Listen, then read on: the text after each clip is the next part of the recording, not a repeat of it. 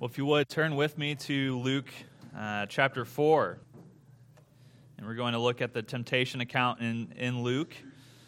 This is these 13 verses, very important.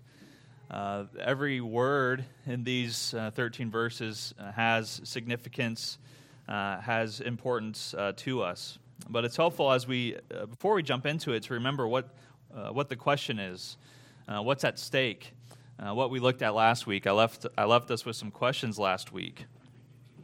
And the questions we have, we think now, generations later, we think of, and we see in the text that there's this new Son, who is the Son of God, who is the Son of Man, Jesus, who is the Christ. We saw that in his baptism when he was declared from the voice from heaven, said, "This is my beloved Son, with whom I'm well pleased."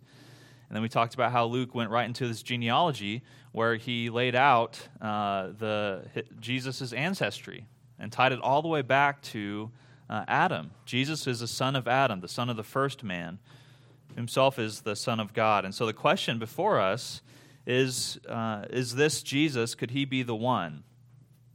He's a descendant of King David. He's an offspring of Abraham. In his baptism, he was declared the Son of God, and through his ancestry is shown also to be the Son of Man. And so, as we move now to the temptation of Jesus, the question that's presented to us is, will this Son succeed where the others have failed? Will this Son treasure wisdom and serve only the Lord? Will this Son, rather than murmuring against God in the wilderness, will he pass the test? Will the Son succeed in submitting to the Word of God and trusting in God's commands, not succumbing to the temptations of the serpent?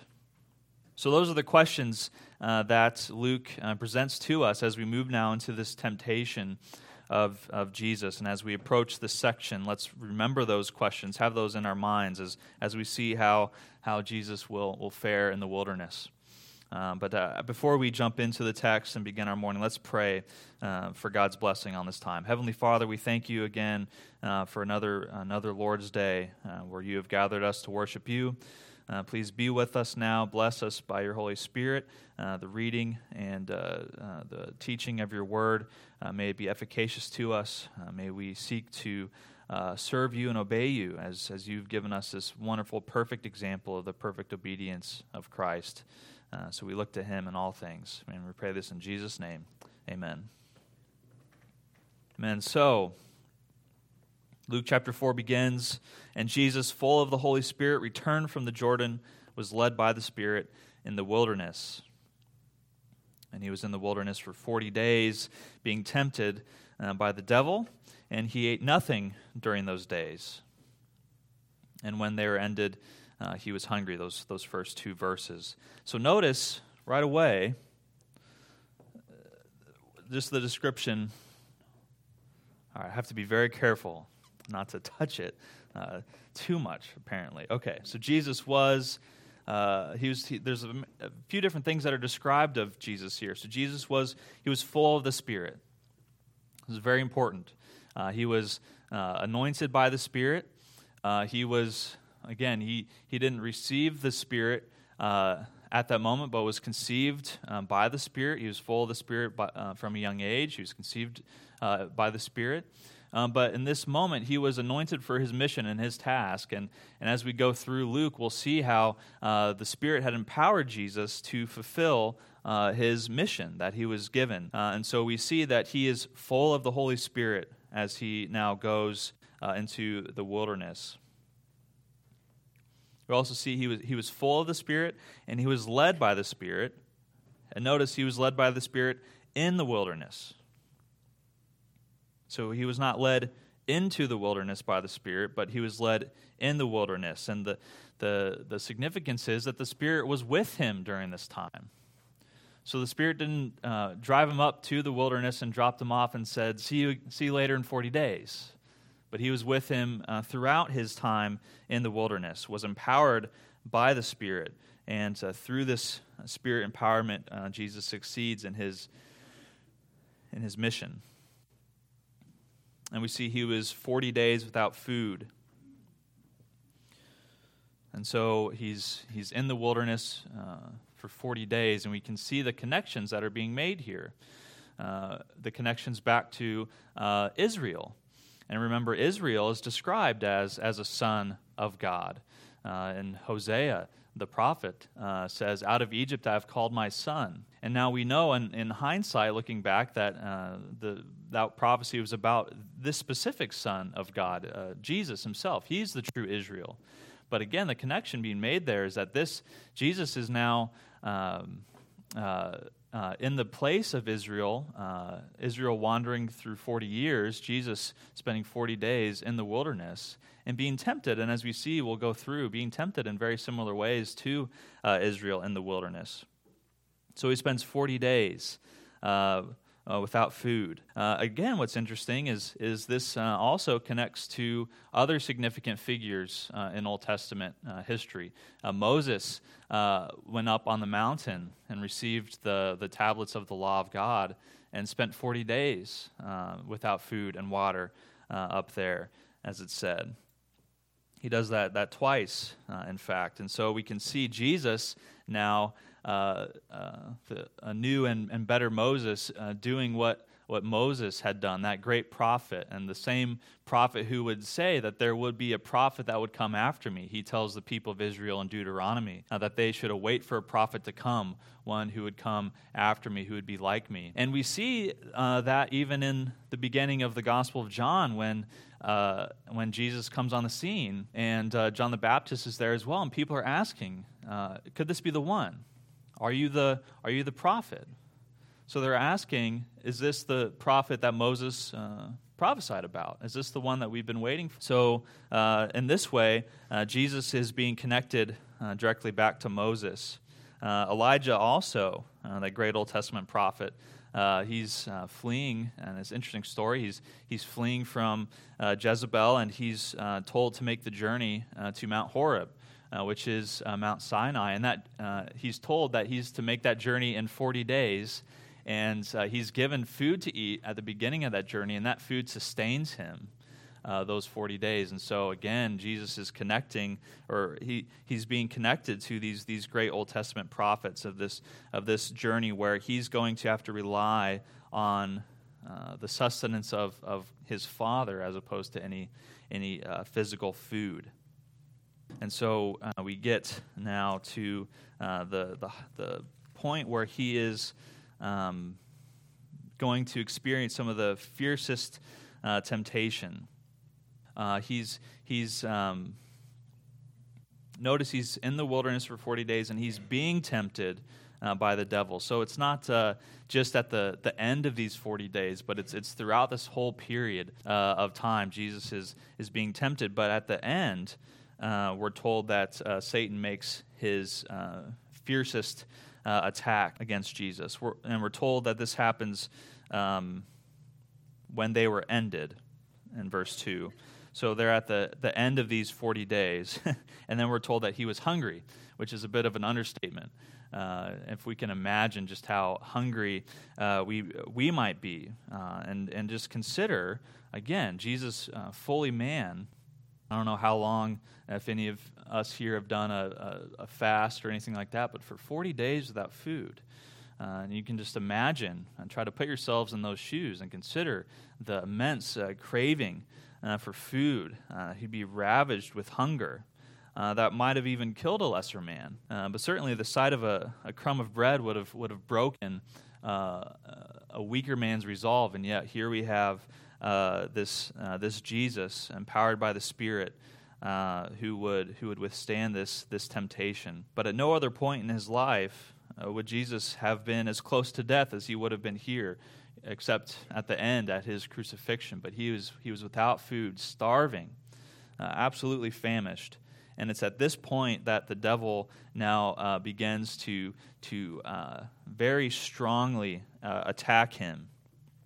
And so we're going to work through each of these three temptations in order and consider them, and then at the end we'll consider them as a whole and what the implications they have for us.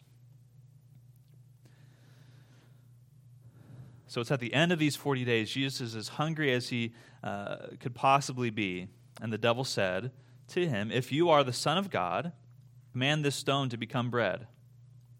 And so notice how the devil frames this temptation.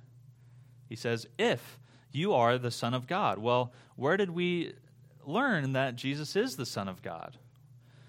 Or where was it proclaimed to the world and declared to the world? It was at his baptism. And Jesus himself heard those words, and those are the words of his Father. "You are my beloved Son, and with you I am well pleased."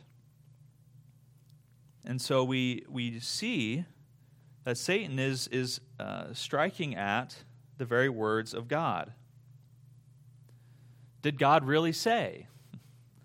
So he's this has been his MO from the very beginning. This has been his trick. Did God really say, "If you are the Son of God"? If that's true, then you can take this stone and turn it into bread. Why wouldn't you just, you're hungry and you're able to fix it. So why wouldn't you just whip up a little snack for yourself?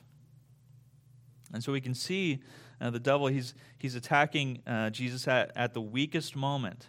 Can you imagine? And we all have experienced, we've all done certain diets before or done anything like that, how difficult those can be, and how simple it would be for any of us just to make a quick snack for ourselves, or how easy it would have been for Jesus to, even on that very first day, that first afternoon in the hot desert sun, think to himself, you know what, I'm getting a little hungry. I might just grab a little pebble here, a little stone, turn it into a nice French loaf or something like that.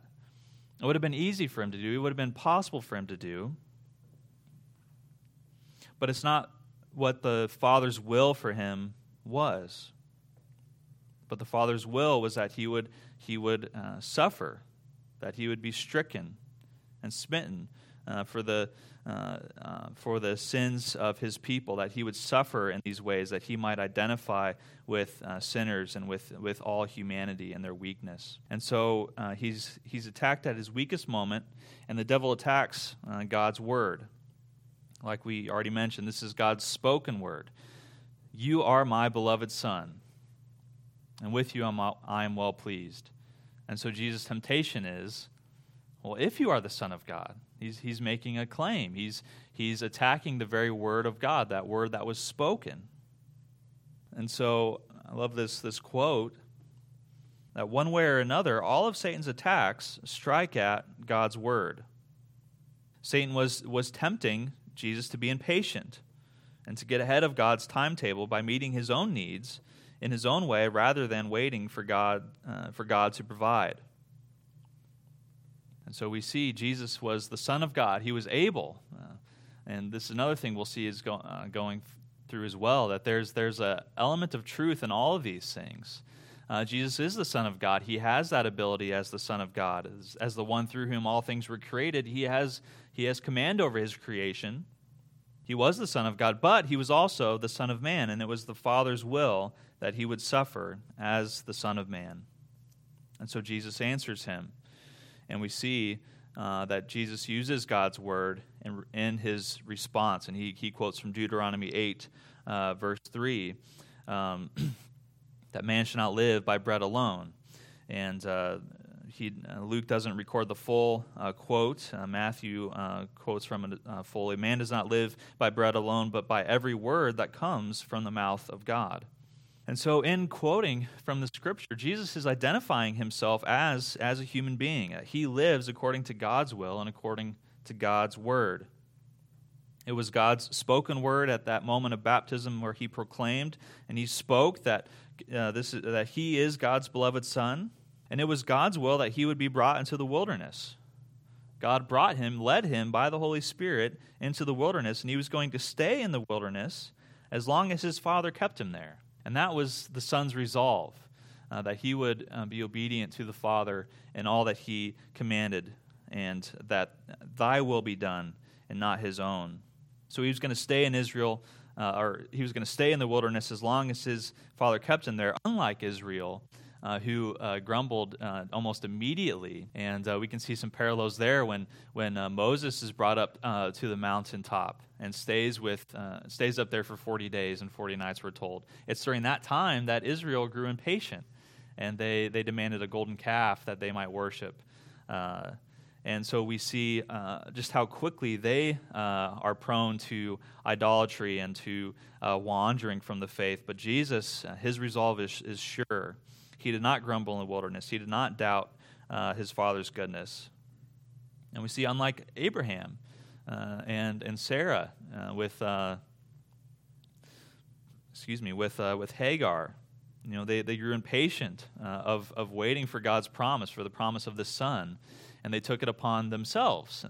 And that's always one of the dangers that we have, is that we can grow impatient with God's timeline, and whatever area of life we're in, whatever's going on in our lives, we can grow impatient with God, and we can say, well, I'm going to take this into my own hands. And that never works out well for God's people. But rather, in Jesus and his example, unlike Israel, unlike Abraham, he was patient, and he placed himself willingly and lovingly in the Father's care and in his providence, waiting upon him. And unlike the first Adam, he believed in God's word fully. He did not consider the words of the serpent. It's like, well, you make a good point. Maybe I should grab something to eat for myself. But he says, no. My food is to do the will of my Father in heaven. So another quote is from Philip Ryken. He says, Jesus was deeply dependent on God and his word throughout his earthly ministry. No physical craving ever led him away from the path of obedience. He did not gratify his own desires, but subordinated his needs to the will of his Father. He performs many miracles for the benefit of others, but he never abused his divine power by using it in the service of his own human needs. And so we see that clearly then in this first temptation to provide for himself, to gratify his own desires. Jesus is resolute in following the Lord's commands, his Father's commands and his will. Well, that brings us to the second temptation.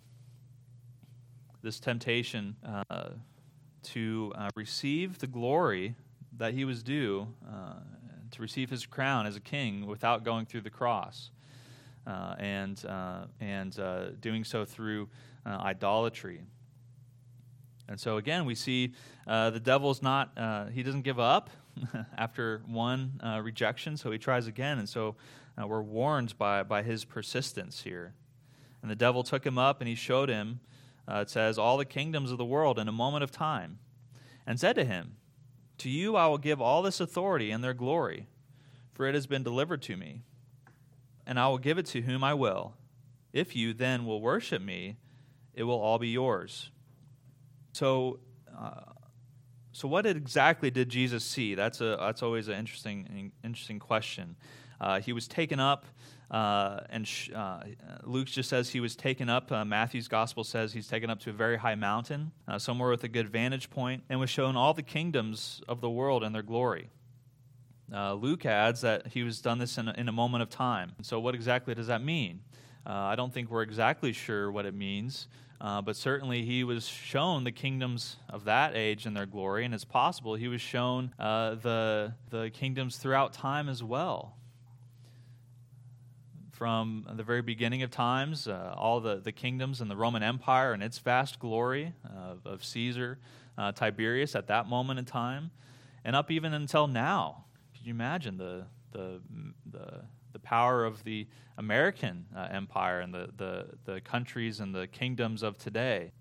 So it's possible he saw all these things, the mighty kingdoms past, present, and future. But no matter what it is, he was presumably given this offer that these would all be his if only he would kneel himself and worship, bow down, worship the devil. And so the other question is, did Satan even have the authority to do this? And again, we see these partial truths that the devil will utilize at times. So the first partial truth is that, in a sense, yes, he's called the ruler of the world in some places, and so he does have some authority here, but even this is only by the permission of the sovereign over all things. And it was only ever a temporary authority. And so even the devil himself is a subject to this sovereign, to the Lord. So he's posturing himself as much more powerful than he really is, and he is the father of lies, and so he's speaking out of both sides of his mouth. But another partial truth to this is that Jesus is the rightful King of Kings and Lord of Lords. So he is the rightful king over all these kingdoms. And in Psalm 2, where we have the language that God speaks to his son. In Psalm 2, he says, "You are my son, today I have begotten you. Ask of me, and I will make the nations your heritage, and the ends of the earth your possession."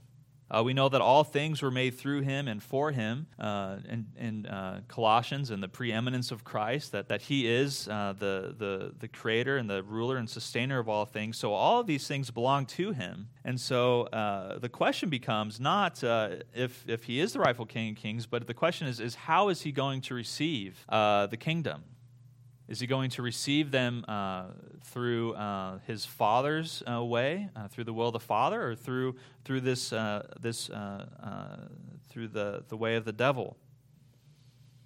Was he going to skip the cross, in other words, or bypass Calvary? It certainly seems, at least that's the temptation that's put before him. Is all these things I'll give them to you. And you don't have to go through all this pain. You don't have to go through all this suffering. And you don't have to go through the torture and the torment and the excruciating pain. And again, that's where we get the word excruciating from the word for crucifixion and the cross. It's excruciating pain. The cross was such a painful event that we have a term from that to describe pain that is so intense and so horrible. And so Satan is saying, you don't have to do any of that. Here's all the kingdoms of the world, if you would just bow down to me and worship me. And I'm reminded of those moments in The Lord of the Rings where they're debating what they're going to do with the ring, and they want to they talk about they need to destroy it, but there's others that think, oh, maybe we can use this ring for our own good. Boromir thinking that way, but even Frodo at the beginning, he doesn't want to carry this burden, so he offers it to Gandalf to take and Gandalf wisely refuses it and says, no, with this ring there would be power too great and too mighty for anyone to bear. It would do horrible things with me. And again, we see that in, I won't talk too much more about Lord of the Rings, but we see that in when they're, where is it in Rivendell with Galadriel, and Frodo again willingly offers her the ring, and she does go through a serious temptation to whether or not to accept this ring, but again, she resists. She can see, has enough wisdom to see that there's nothing good will come out of submitting oneself to evil. Even with the best of intentions, it would still be corrupting in its nature. And so she wisely rejects it, and then afterwards she says, I've passed the test. And so in some way, in a similar way, Jesus could have received all this power, all this glory, but at what cost? At a cost of absolute rejection of the Father, of the sin of idolatry, of destroying everything that he was sent to accomplish. In essence, then, Satan would have become. It's hard for us to even think about or to even contemplate or imagine. But if Jesus was to kneel and worship Satan, Satan would become Jesus' Lord.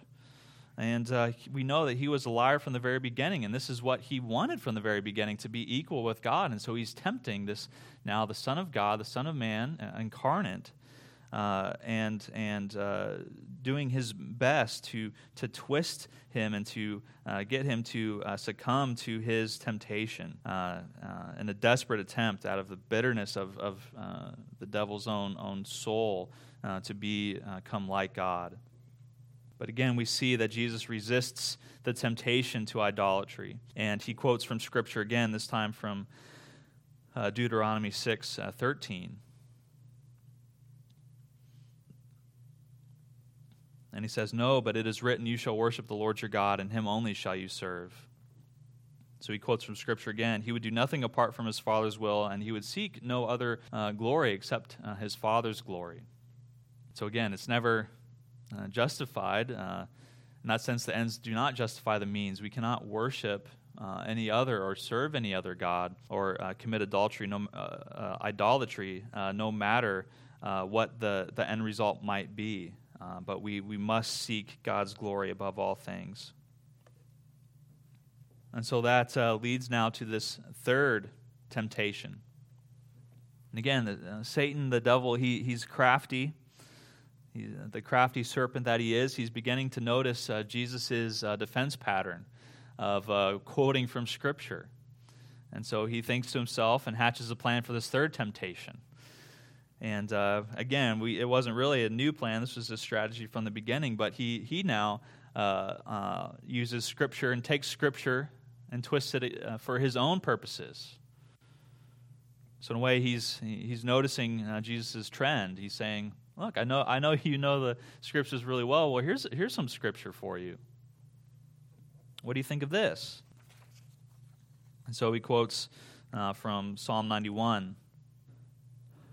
He says, "If you are the Son of God," again, that if, that throwing doubt on onto that reality. He says, "Throw yourself down from here, for it is written." So taking him up to Jerusalem and to the temple there. So they're up there on top of the temple. "Throw yourself down from here," he says, "for it is written, he will command his angels concerning you to guard you. And on their hands they will bear you up, lest you strike your foot against a stone." And so they're standing on top of the temple and looking down, and Jesus was a human. So what happens to humans when they fall from really high heights and hit the ground? Yeah, they go splat. That's what happens to humans that fall. And so this was a real scenario that they're facing. Satan knew this, Jesus knew this, but Satan wanted to cast doubt in Jesus' mind. Was Jesus really the Son of God? Was the words that God the Father had spoken to him in the baptism, were those true? Was he well pleased with him? Was he really the Son of God? Well, there's an easy way to find out. It's like, oh, you believe you're the Son of God? Well, prove it. Prove it to yourself, prove it to me, and prove it to everybody there.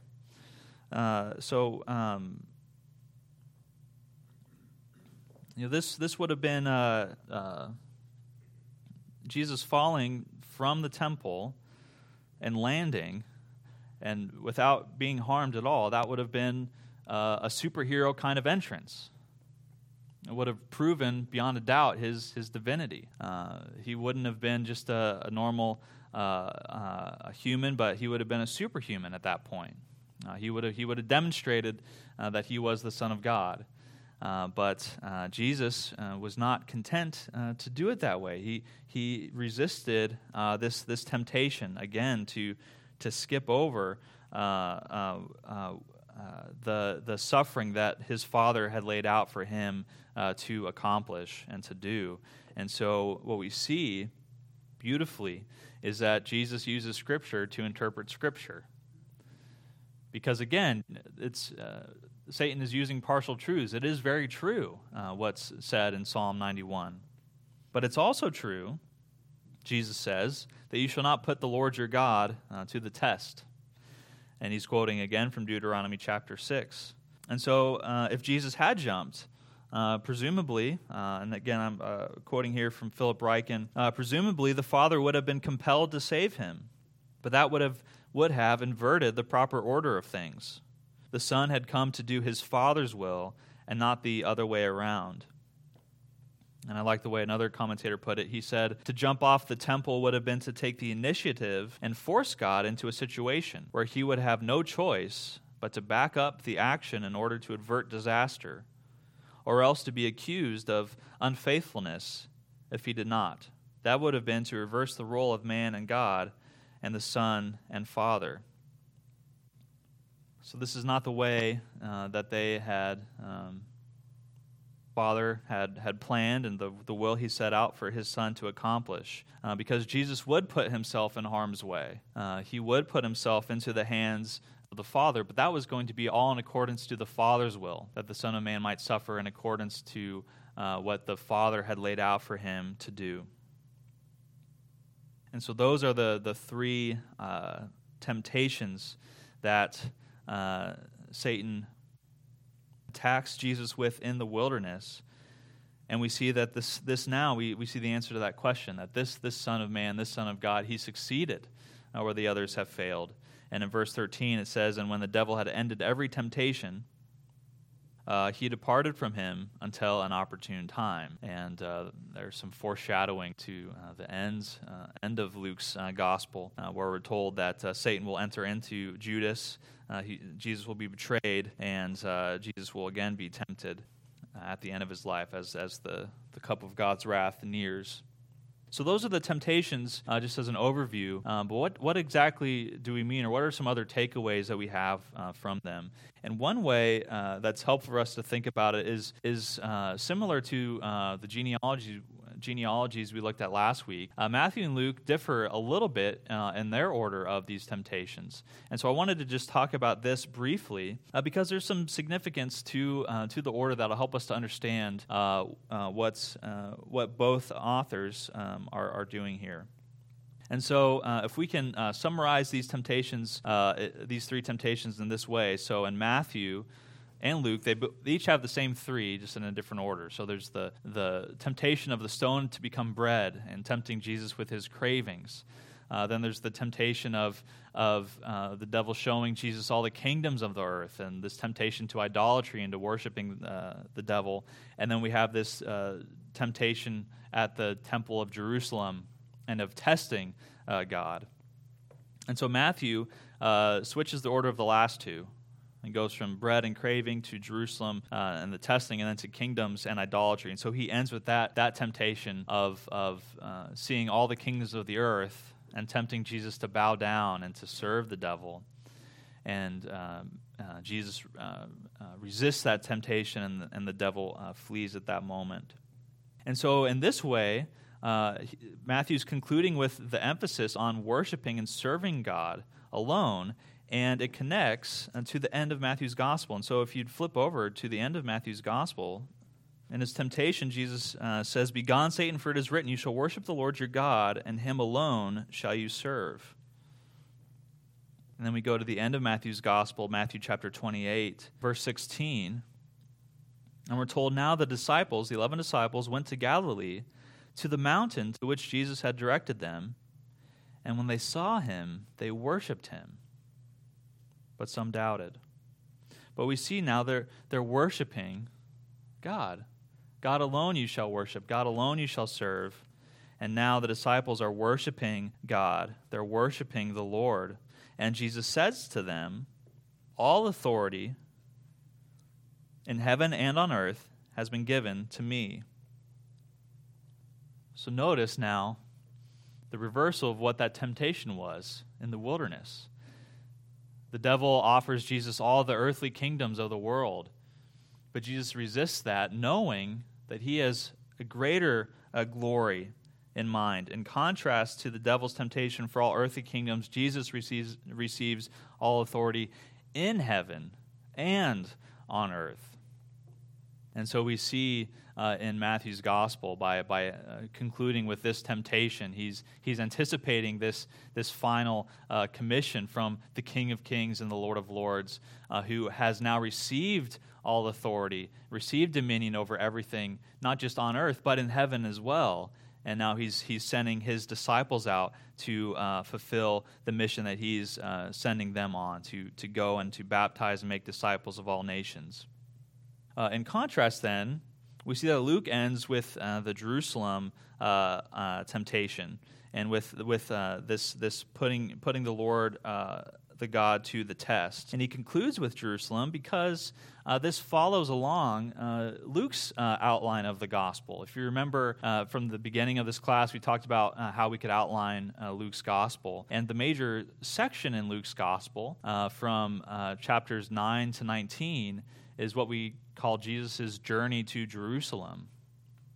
And so, starting next week, we'll begin with Jesus' ministry in Galilee in the second half of chapter 4. But after that is Jesus' journey to Jerusalem. Jesus sets his face to go to Jerusalem, knowing what awaits him there, knowing the pain and the suffering and the cup of wrath that he will bear for his people. Yet he sets his face and he journeys to Jerusalem. And while in Jerusalem, again, he's tempted. And so, if you would flip over now to Luke chapter 22, and we'll look ahead a little bit here. And we see that he gets to Jerusalem, and now he's tempted again on the eve of his betrayal and his death, and he prays, if possible, that he would not die. In chapter 22, verse 42 says, "Father, if you are willing, remove this cup from me." We see he, like any one of us, it would be so difficult and hard to accept this kind of pain and wrath and suffering that was laid before him. And so Jesus truly does, and prays to his Father, "Remove this cup from me, but nevertheless, not my will, but yours be done." And we're told that there's an angel who appeared and strengthened him. But being in agony, literally, Jesus is at the point of blood and sweat and tears in this moment of this final agonizing moment of temptation. Lord, anything else, if possible, would you remove this cup from me? But nevertheless, not my will, yours be done. And so we see Jesus' ministry then begins with this temptation to take a shortcut around and past this suffering and this wrath. So it begins with this temptation, and it ends with temptation as well.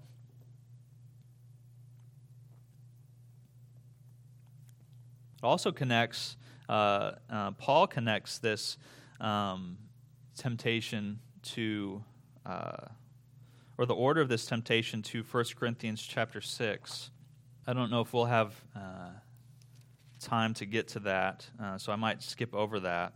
But if you read through 1 Corinthians chapter 10 and look at those verses 6 through 13, you'll see how, again, Israel goes through each of these temptations Paul says that they desired evil. That verb desire is the word for craving. They craved evil in the form of craving food and wishing that they could be brought back to Egypt where they had delicious food. So again, we see that they had craved bread. They have craved evil. The same first temptation that Jesus resists. Paul talks about the temptation to idolatry and referring to the golden calf. And so the same idolatry that Jesus resisted in his temptation, the second temptation. And the third temptation, testing God and murmuring against him and presuming upon God's goodness. Again, all these things, we see how Jesus he's the true Israel. He's the one who succeeds where all others have failed. The final temptation, though, is interesting. In 1 Corinthians chapter 10, Paul talks about and brings to mind that episode in the book of Numbers where, because of the people's their grumbling and their testing and presuming upon God's grace, God sends fiery serpents into their midst. And it's in that moment that Moses makes a bronze serpent and raises it up. And all who, if anyone is bit by the serpent, he was supposed to look at the bronze serpent and he would live. And in John chapter 3, Jesus makes the connection clear where he says, as Moses lifted up the serpents in the wilderness, so must the Son of Man be lifted up, that whoever believes in him may have eternal life. And so all this ties together because Luke he's making this temptation the final one because Jesus is going to Jerusalem and he's going to be lifted up on the cross for the redemption of his people. And so we see that he is this bronze serpent typified by Moses. He is the one who is raised up on behalf of his people, and so he's going to Jerusalem to accomplish that. Well, let's consider briefly then just what we can take away, some practical things we can take away from Jesus' example. So we see we didn't go through 1 Corinthians chapter 10, but he concludes this part of that chapter with phrases like this, that no temptation is overtaking you that is not common to man. And we'll look at this more in a bit, but Jesus is fully man. And we have to affirm that. And Jesus suffered in the ways that we suffer. And because of that, he can identify and he can help us and assist us in our weakness, but no temptation is overtaking you that is not common to man. And so Paul will go on to say, therefore, God provides the way out of every temptation. Now, it's true in our case that we do not always take advantage of those opportunities that the Lord gives us in our weakness, but nonetheless, he provides for us in those moments of temptation. And we're told in James chapter 4, resist the devil and he will flee from you. Just as he fled from Jesus and waited until an opportune time, the devil we're told, will flee from us as we resist temptation. Well, how do we resist temptation? In what way can we resist the devil, resist temptation? We ought not to be surprised at temptation. That's one thing. Jesus was attacked when he was at his weakest, and when he was without food for 40 days, and so we should not be surprised that we'll be tempted in areas of our weakness, and we need to recognize what those are and be proactive and not always reactive. So we want to be proactive in that sense, but also to remember that it's God's word that is our only and our main weapon against the devil and against his temptations, that we must treasure God's word in our hearts, that we might not sin against him. Psalm 119. The temptation from the very beginning was to not take God at his word. That was the temptation and the sin of Adam, that he did not believe in God's word. And Eve, that she did not believe, did God really say? And so we need to remember the failure of our first parents, but remember the victory that we have in the last Adam who came and who resisted temptation. And the way he did that, again, he had treasured God's word in his heart, and he had it able to recollect it at a moment's notice, and it was so ingrained in him, and he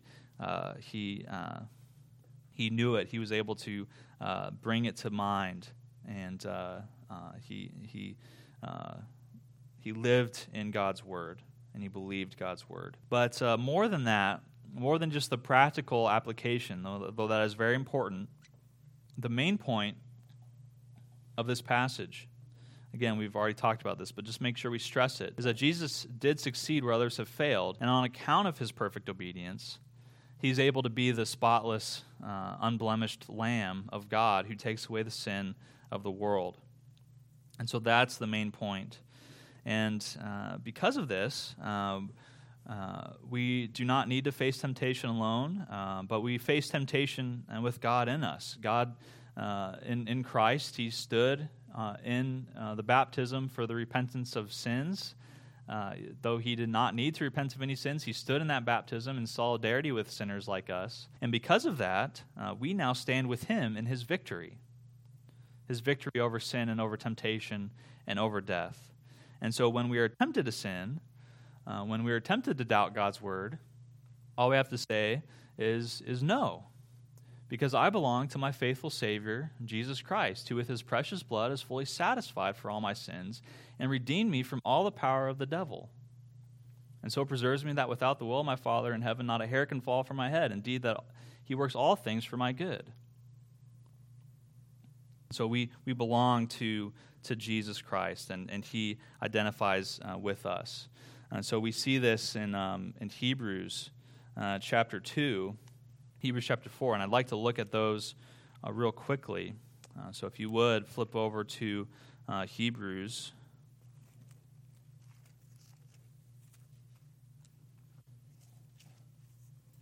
So Hebrews chapter 2,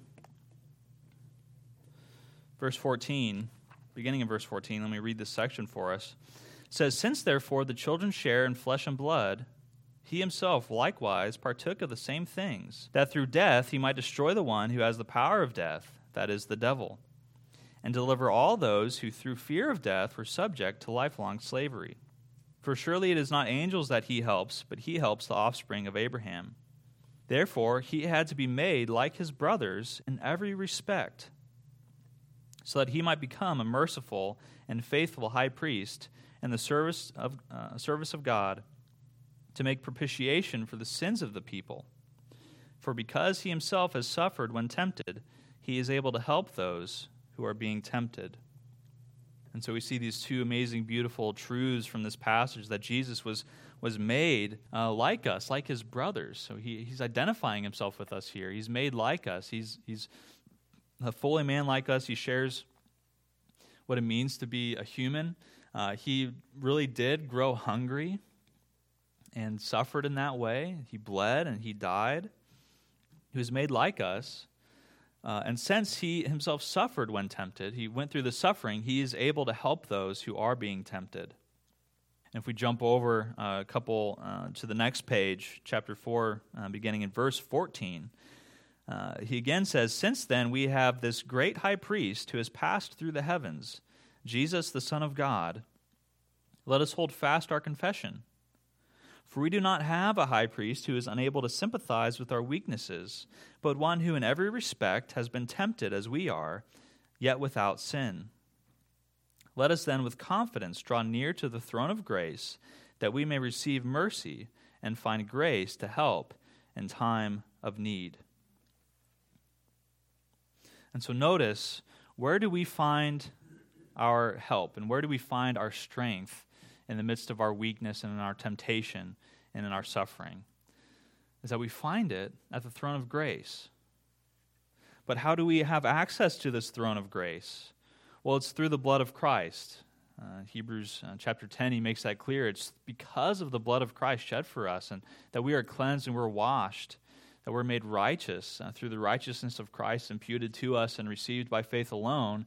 We now have access to the throne room of grace, to the throne of God. And we can go there in our prayers, and we seek the Lord, and we can approach him, and he can give us strength in our weakness, knowing that we have already achieved and received the victory on account of our union with Christ, on account of what he has done for us and his perfect obedience on our behalf, and has earned the victory for us. And so we can rest secure in that. And so I have one more quote here for us that I think really helps to tie all this together, the temptation and what it means, what it meant, what it accomplished, what it means for us now living in light of that reality. So this is from Herman Bavinck. And he says, "But the temptation in the desert concerned the plan of Jesus' public work. After the baptism, he was full of the Holy Spirit, and it was the Spirit who led him up to the desert to be tempted of the devil. Jesus was now fully and very clearly aware of the fact that he was the Son of God, the Messiah, and that he was in command of divine powers. But what kind of use was he now going to make of them, of those powers? Would he apply them in order selfishly to supply his own need? or by means of bowing the knee to an earthly power to obtain an earthly kingdom, or again by way of dramatic signs and wonders to win the people. So you see he goes through each of those three temptations that Jesus faced. So is Jesus going to do these things? The tempter tries him on all three of the points, but Jesus remains firm on all counts. He clings fixedly to the word of God, and by means of that word, he wards off all the temptations. He subjects himself to the will and the way of the Father, establishes himself in his obedience, and sanctifies himself as a sacrifice unto God. Hence he knows from his own experience not only what it is to be tempted, and can pity us in our weaknesses, but because he did not, like Adam, succumb to temptation, he can also help those who are tempted. So Jesus knows what it's like to be tempted, yet he was without sin in order that he might become a great high priest who offers the sacrifice of his own body and his own perfect obedience on the cross to the Father on our behalf. He pleads our case as our advocate with the Father, and we have salvation in him and through him alone, through his precious blood. He ever lives to make intercession for us. And in this then episode or account of his temptation in the wilderness, he proves himself to be the Son of God, the Son of Man, who will do the will of his Father, who has succeeded where the others have failed. And now he's ready to begin his public ministry, which we will look at next week. Well, that's what I had. I talked quite a bit this morning. Are there any questions or anything as we leave here this morning that would be helpful?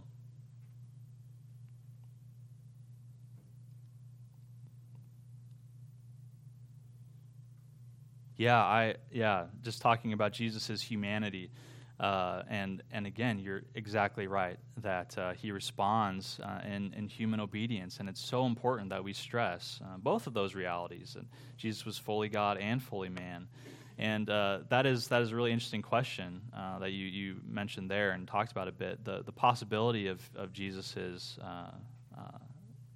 or his ability to sin. And it's one of those things that I wrestled with a lot this week and have gone back and forth. And so maybe we could talk about it more next week. I didn't feel comfortable bringing that up this morning just because I'm unsure of where I might land on that debate, because there is a lot of disagreement on both sides of Jesus' impeccability, that he was unable to sin due to his divine nature, or his peccability in the sense that he was able to sin. But of course, both asserting and agreeing that he did not in any way. So that is an interesting debate. And again, he did suffer and was tempted in all ways and in respect, except from the sinful inward desires that we have. He did not share that as a perfect human being conceived without sin. And so we want to make all those distinctions as well. Well, now that I opened up a can of worms, I'll dismiss you all, and we could talk about more of that maybe next week and going forward. But thank you for your attentiveness this morning. You're dismissed.